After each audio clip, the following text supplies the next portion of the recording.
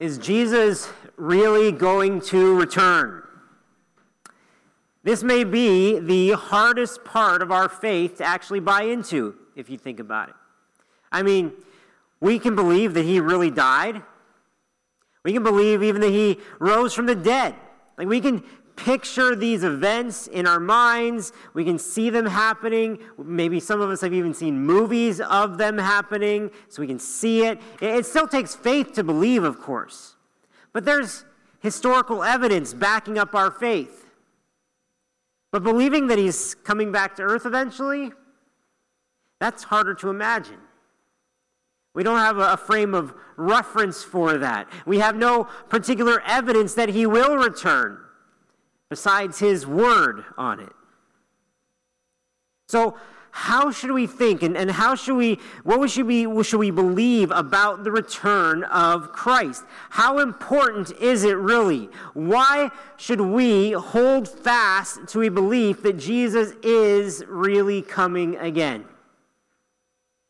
The portion of God's word that we'll be looking at today, I believe, speaks to these matters. And I believe that it means to reassure us of Christ's return as something that we should or even need to cling to in our times, in our days. Because without it, our faith really is meaningless regarding the future. But if it is true, it should cast a shadow, a good shadow over everything happening now. So please open up to Revelation 19 in a Bible with me. Revelation 19. Lately, Revelation's been getting exciting. Not that it wasn't exciting before, but we're reaching a culmination and a climax of all of history. As evil is banished, heaven rejoices, and Christ returns as King. And there may be no more glorious description of our coming King than in Scripture than right here, what we'll read today. Revelation talks a lot about future things, including Jesus' return to earth. In both the first and last chapters, Jesus is said to be coming soon. But chapter 19 is one of the only places to describe his return to earth, what it'll be like. It's good to remember that the actual title of this whole book is The Revelation of Jesus Christ. Its goal is to reveal or unveil Jesus to us, the readers or hearers of the book, to show us Jesus as the risen, reigning, and returning Lamb and King. It's also showing us the ultimate outcome of his gospel. The outcome of the good news about Jesus, the long-term effects this will have on the world, the redemption of creation, the salvation of the nations, the consequences of sin, the judgment of evil, and the eternal blessedness of the redeemed. All of these are happening or will happen because Jesus died and rose again, because he is on the throne, and because one day he is coming back to reclaim the earth. All that said, if this book is going to reveal Christ to us, then we better see who he really is.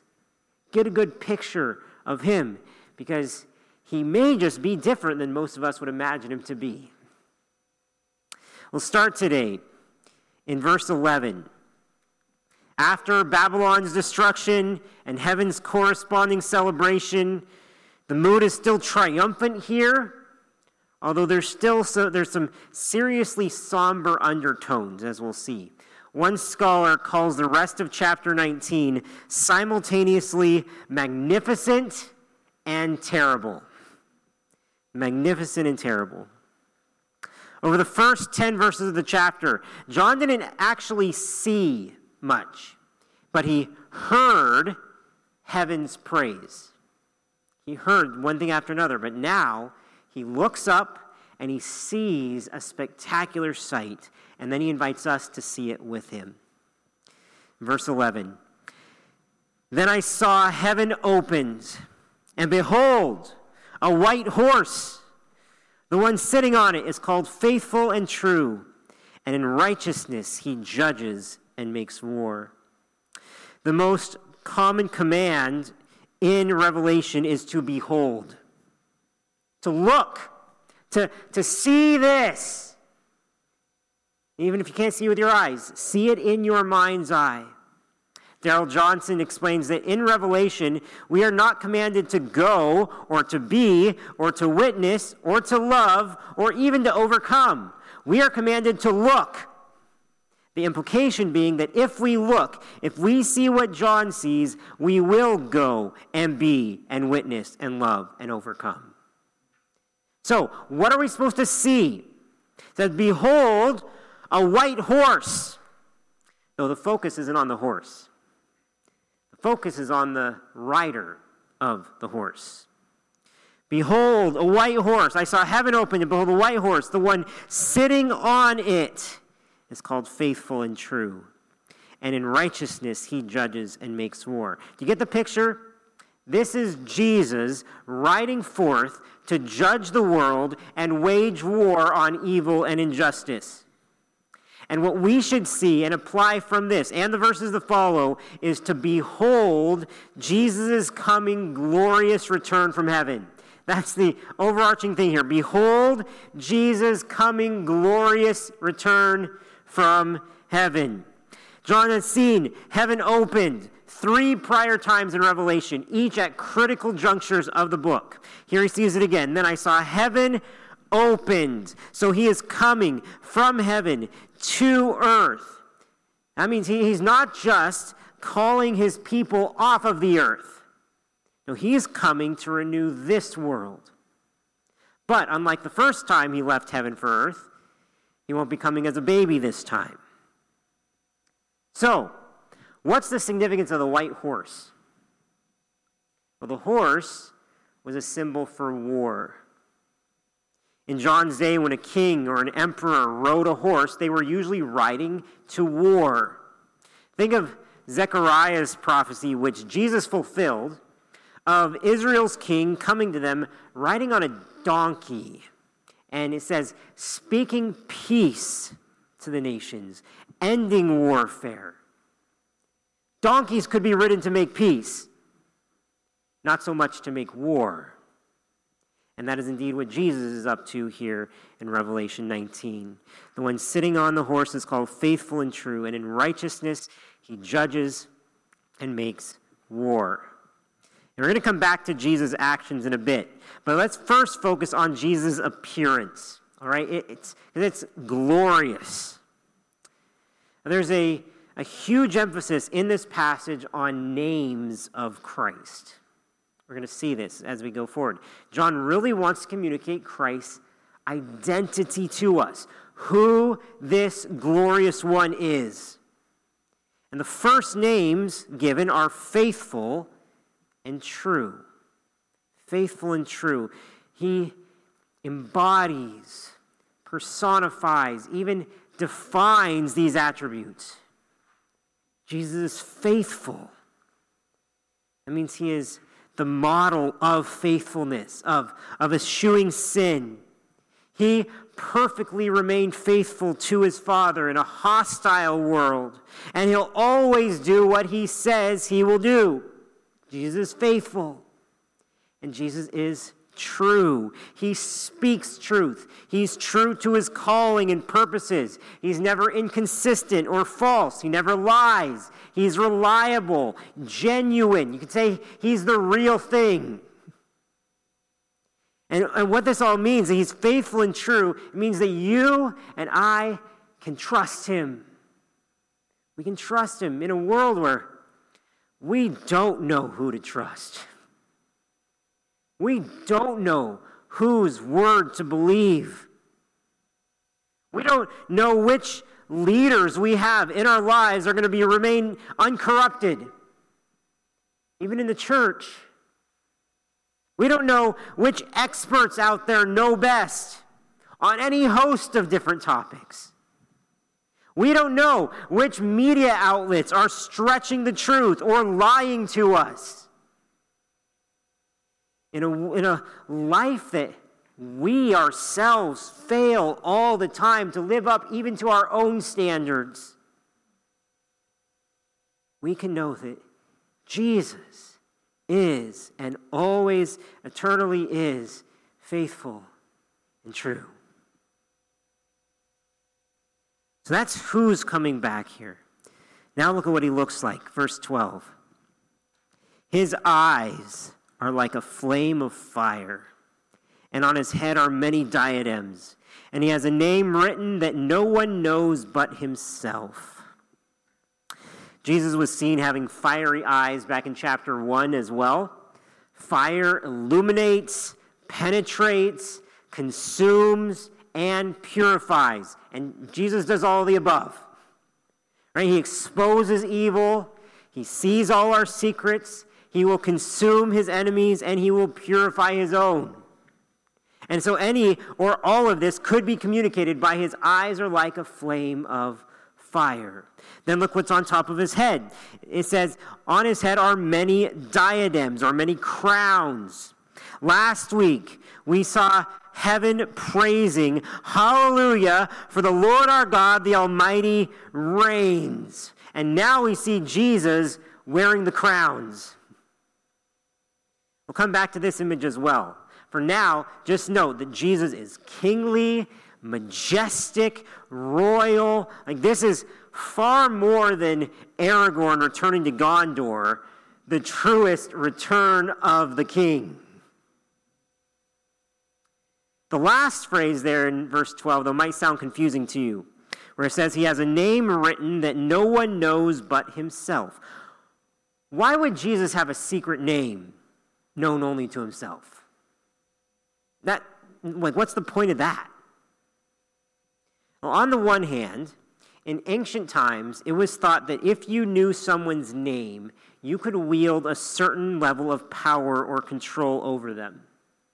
Like, think of even today, if you were to yell out to a friend, Jason! Got his attention. You seize their attention just by saying their name. So in this sense today, it's the same. But in this sense, the secret name of Jesus is a way to say that he is under no one's control. Right? He is available to us when we cry out to him. He's compassionate towards us, but he's not obligated or constrained by us in any way whatsoever. From another angle, though, having a secret name reveals something else about Jesus. It means that we don't nearly know him in his fullness. Some suggest, and I tend to agree with them, that this is a name that is hidden for now, but that will be revealed to everyone on that day. So it won't stay secret forever. That it's a title reserved for eternity, which will reveal him to us in a way beyond our current finite ability to grasp. No matter how full our revelation of Jesus is now, there is still more to be revealed. No matter how much we know him now, there is far more to know. Isn't that great? Continue on, verse 13. It says, he is clothed in a robe dipped in blood. And we really aren't sure whose blood his robe is dipped in. It's possible it's dipped in his own blood as a reminder of his own victorious death. It's possible it's dipped in the blood of the martyrs to show that he's coming to avenge them. And it's possible that it's dipped in the blood of his enemies. Also, someone else once had their robe dipped in blood. You know the story? Famous multicolored robe. Joseph. Back in Genesis, after Joseph's brothers sold him as a slave, they faked his death to their father by dipping his robe in goat's blood and then bringing that blood-stained robe to him. But those events, instead of crushing Joseph, that event set him on a course that the Lord used to bring him to a throne and save his people in Egypt. He would be vindicated and then some. Now, as you think of Jesus as the true and better Joseph, Jesus was thought to be dead and gone as well. But But once he was brought to his lowest, he was raised all the way to a throne. And here he comes, vindicated and victorious, wearing a robe that shows how he's triumphed. No matter whose blood is on Jesus' robe here, it's a clear expression of his victory. Think about it. His robe, like his blood stained his clothes, but it didn't end him. Or his saints' blood is on his clothes, and he will avenge them. Or his enemy's blood is there because he is about to defeat them once and for all. Isaiah 63 foresees the Lord coming as someone splendid in apparel, marching in the greatness of his strength, speaking in righteousness, mighty to save, and coincidentally, with garments spattered red with the blood of his foes. Whatever the case, I think this picture can remind us of all these truths and remind us that without the shedding of Christ's blood, there's no forgiveness of sin. Have you personally been washed clean by the blood of the Lamb? If not, what are you waiting for?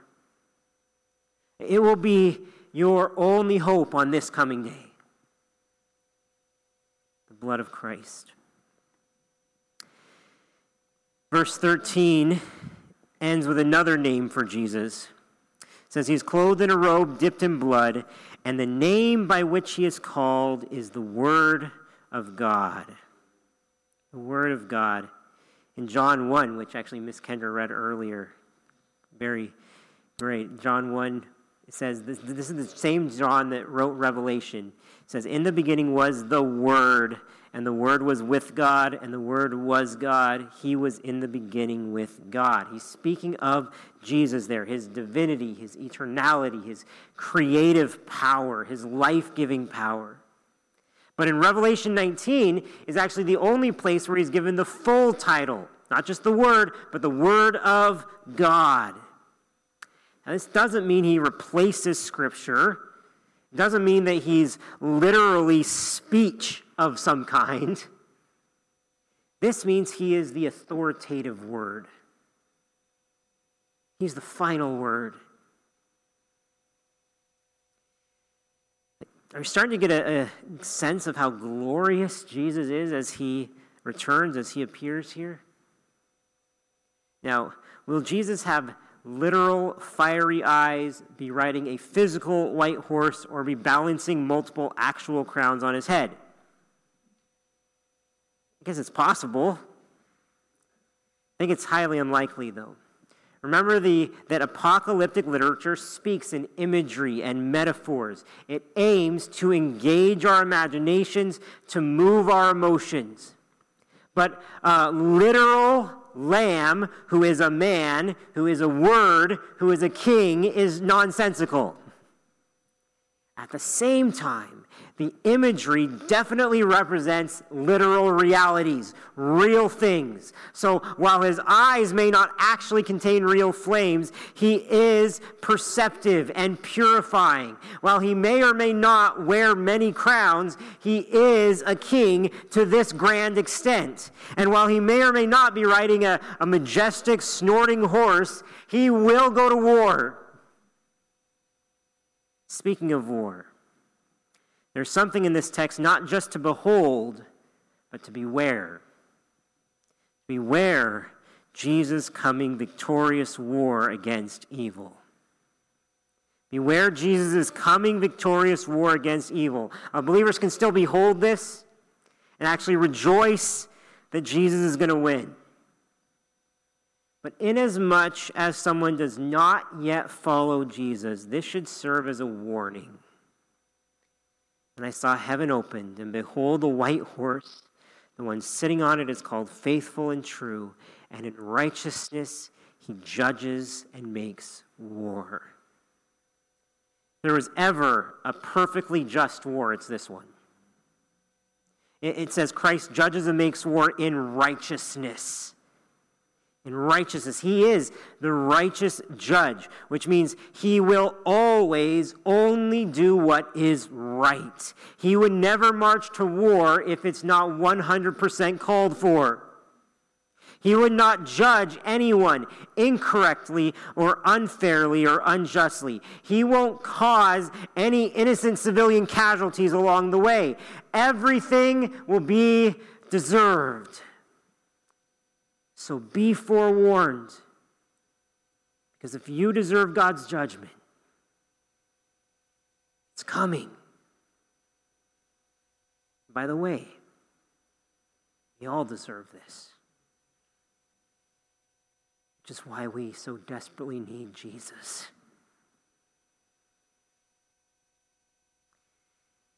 Adding to the majestic sight before him, John notices that Jesus is not alone. Verse 14 says, "And the armies of heaven, arrayed in fine linen, white and pure, were following him on white horses." Given that the Bible describes Jesus returning with both his mighty angels and with his saints, it's likely the armies at his back now include both angels and people. Probably include us. Now, I find it incredible that I need to say this today, but I do.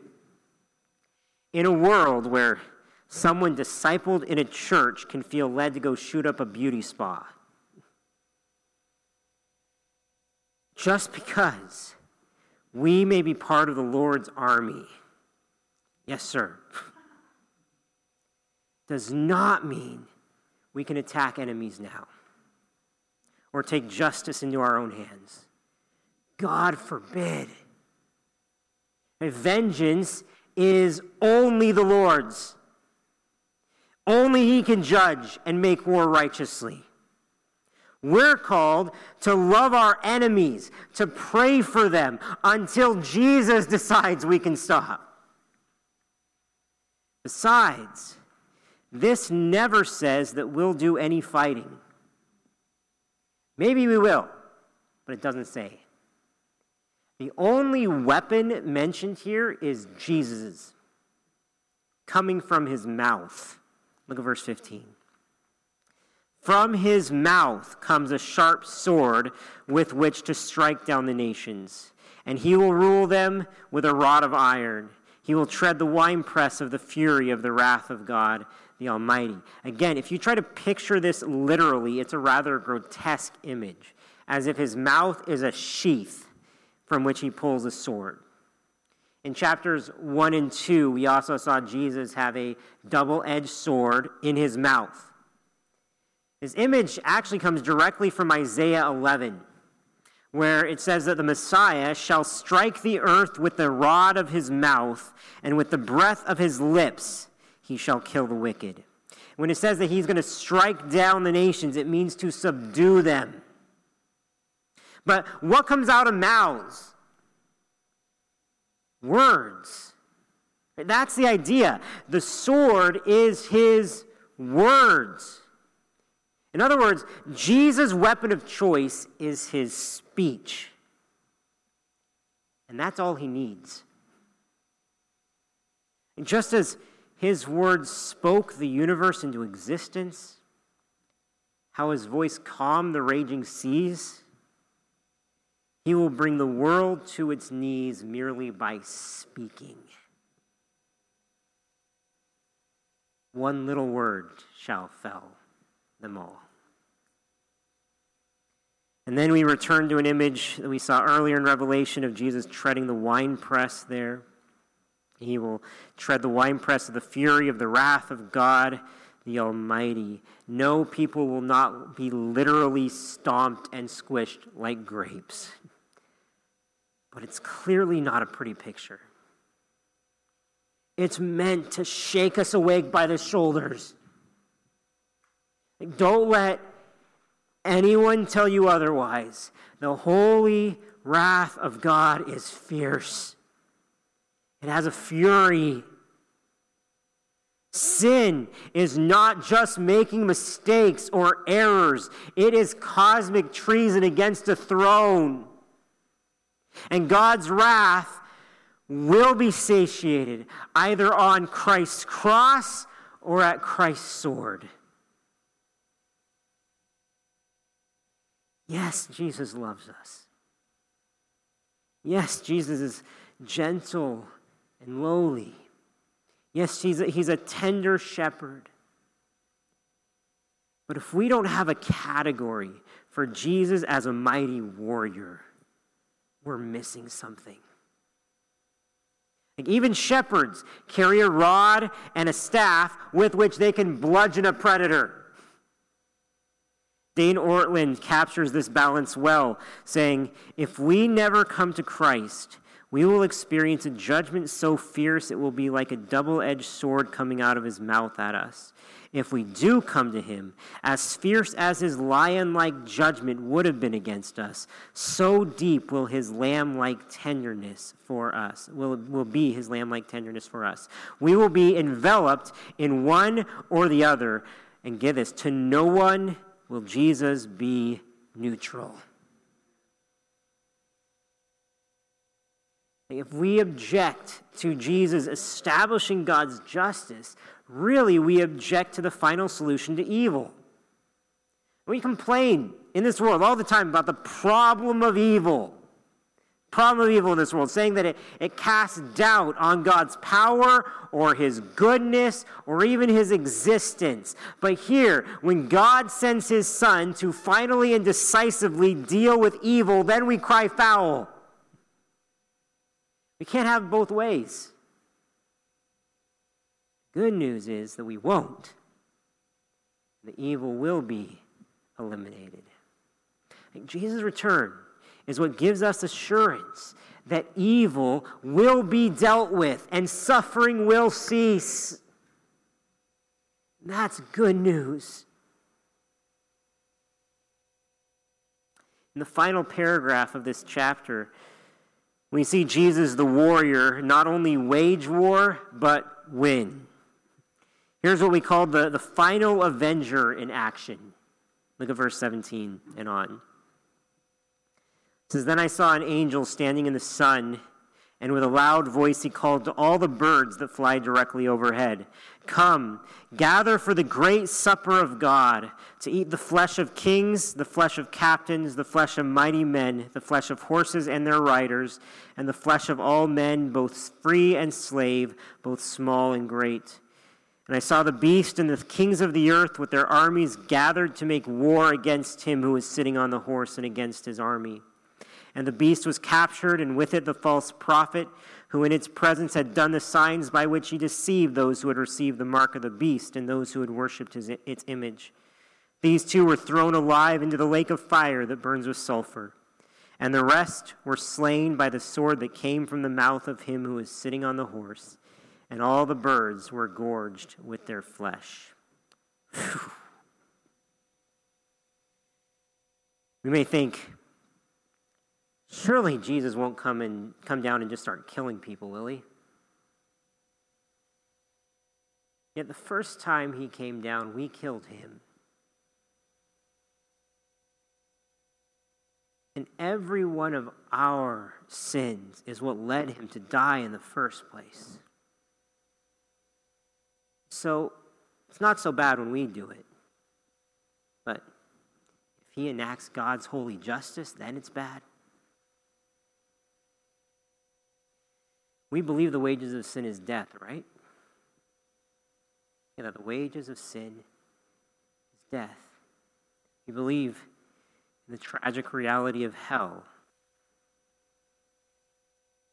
And yet, we can still cringe at passages like this, which, at its most literal, describes death. We don't take God at his word that when this happens, it will be holy, righteous, and just. That's what he says. Yes, it can be hard to read, hard to hear. Yes, it sounds unbelievably tragic, but it's not nearly as tragic as us rebelling against God and thumbing our noses at his mercy.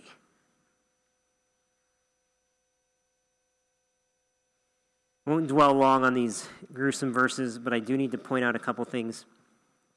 First, notice the clear supper invitation the angel gives the scavenger birds. Verse 17, it said, "Come, gather for the great supper of God." And do you remember another dinner invitation recently? Back in verse 9, the angel said to me, "Write this, blessed are those who are invited to the marriage supper of the Lamb." Everyone is invited to one of two suppers. Everyone's destiny is a dinner. Right? The righteous will join in the wedding supper of the Lamb, while it says the wicked will become the great supper of God.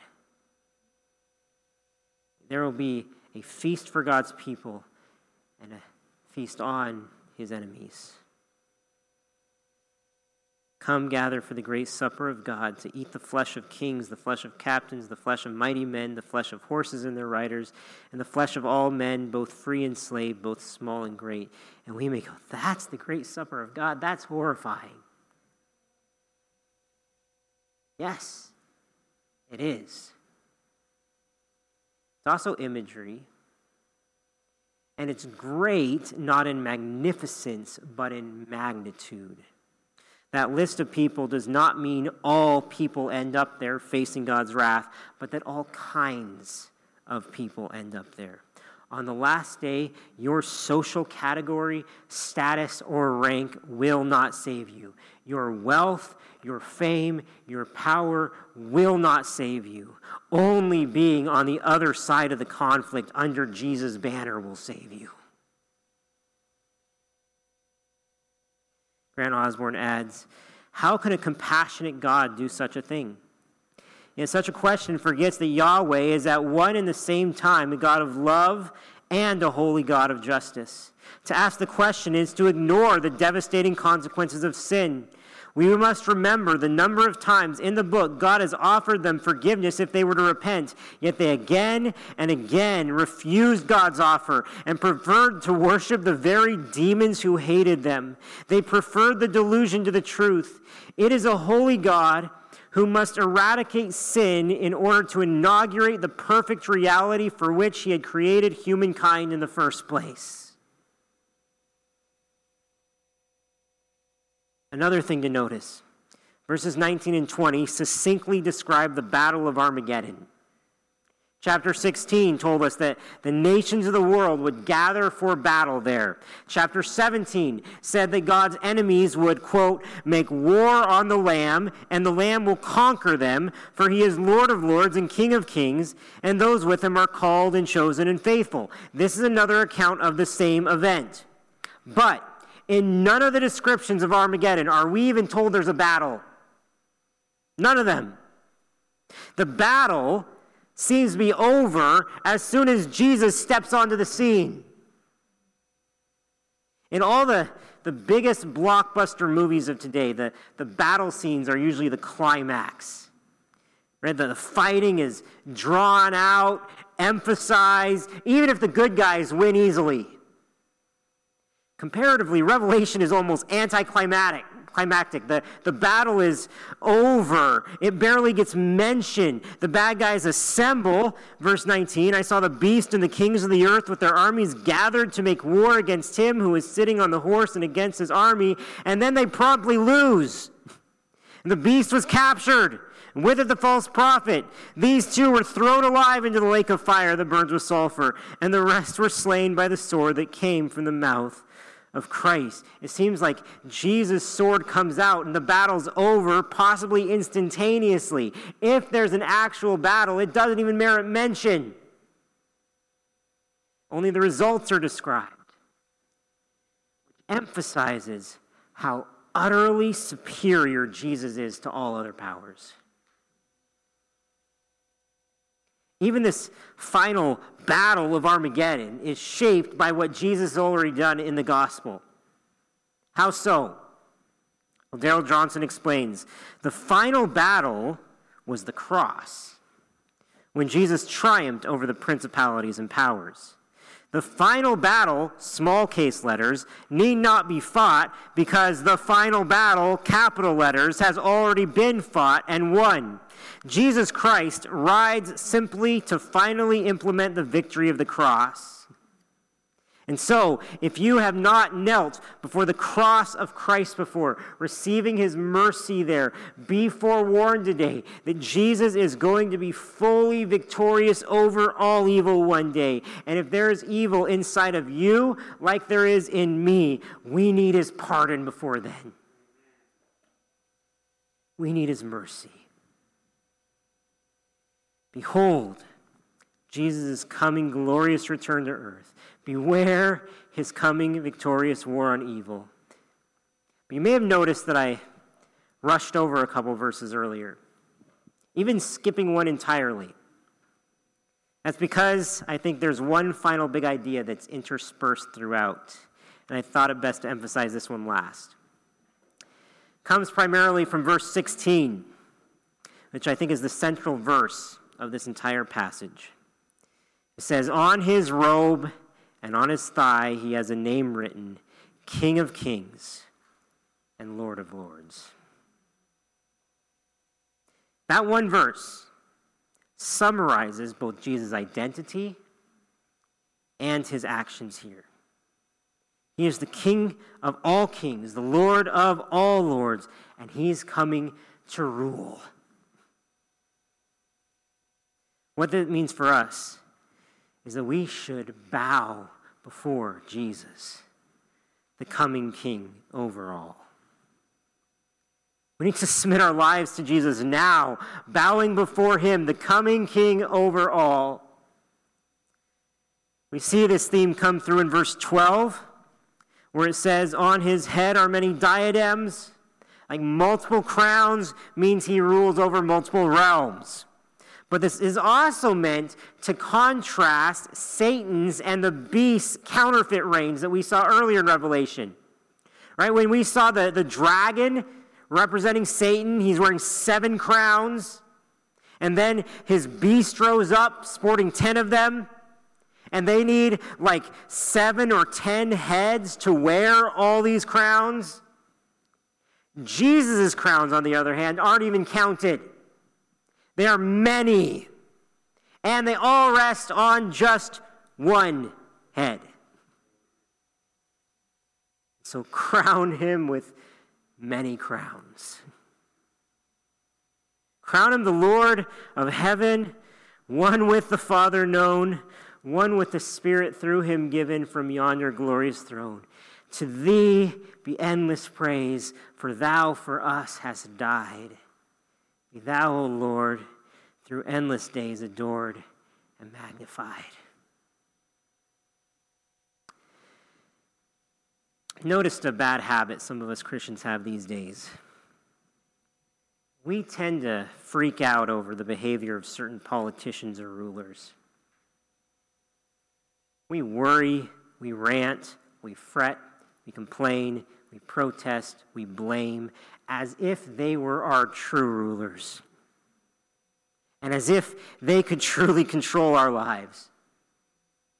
The amount of airtime they take up in our minds is telling and alarming. And God has put them in place to govern us, yes, but they are not our true king. I think we should be more characterized as people who are unshaken by the powers that be. We know they'll pass. Well, our king is on a throne right now. And one day he will return with all the crowns.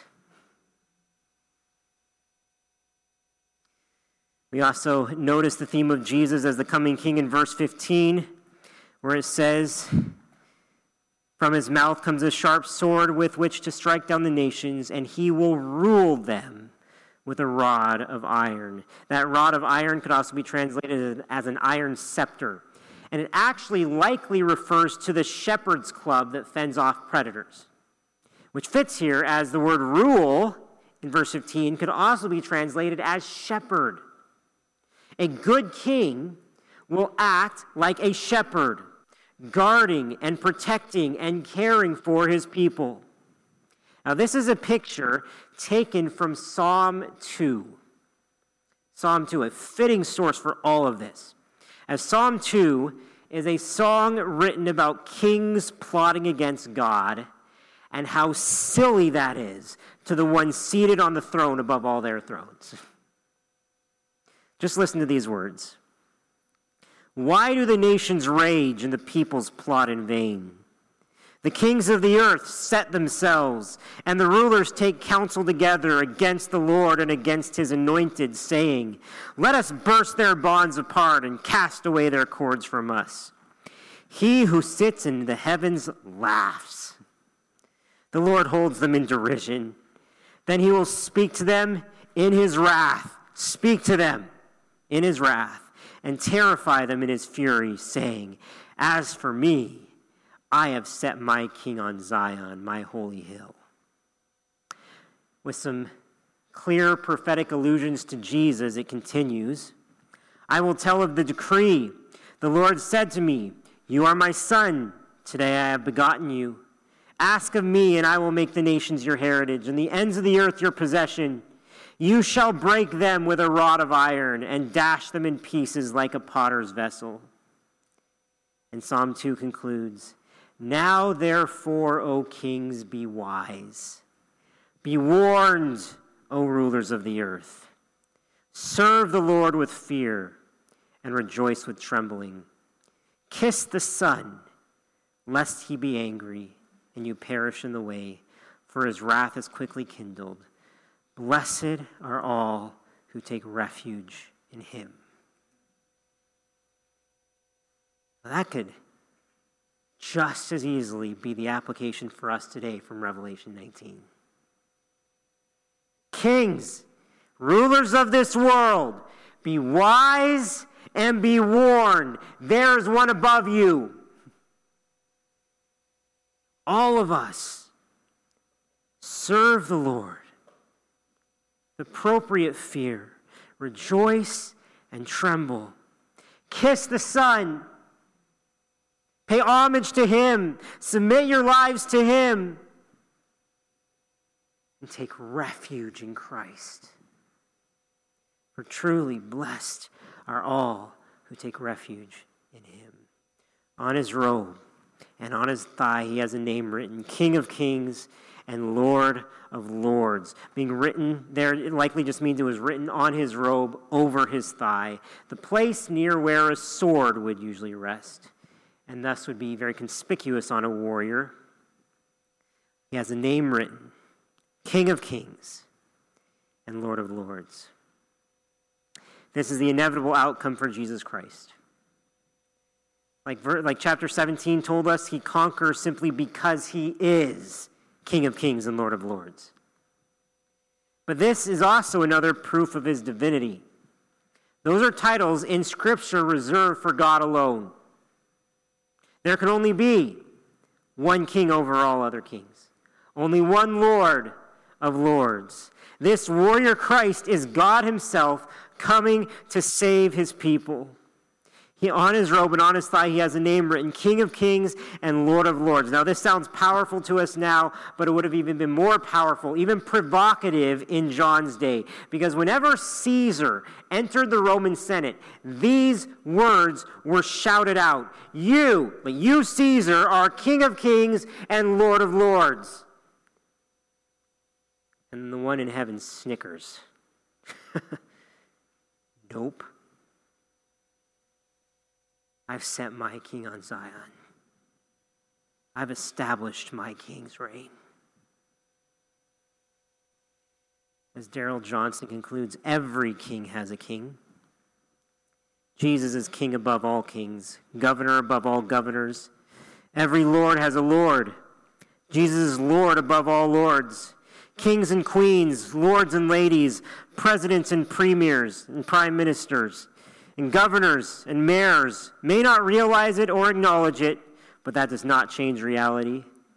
The only issue is whether or not we will face reality and surrender to him. That is the question I want to leave you with. Have you faced reality and surrendered to him? Have you bowed your knee to King Jesus? And if you have, does your life and actions reflect that? Is there anything, any area of life that you have not surrendered to him? Who rules over your priorities, your calendar, your finances, your emotions, your family life, your online life? Who's king? And if there's something, is there something that you know your king wants you to do today? Will you obey? Jesus is coming back, gloriously, victoriously, royally. Are you ready for his reign? Blessed are all who take refuge in him. Heavenly Father, please do a work in our hearts today. Help us to surrender all we have and all we are to you, for you are our King. You are the King of Kings. You are the Lord of Lords. And we look forward so much to seeing you in glory like this one day. Come quickly, Lord Jesus. We pray in your name. Amen.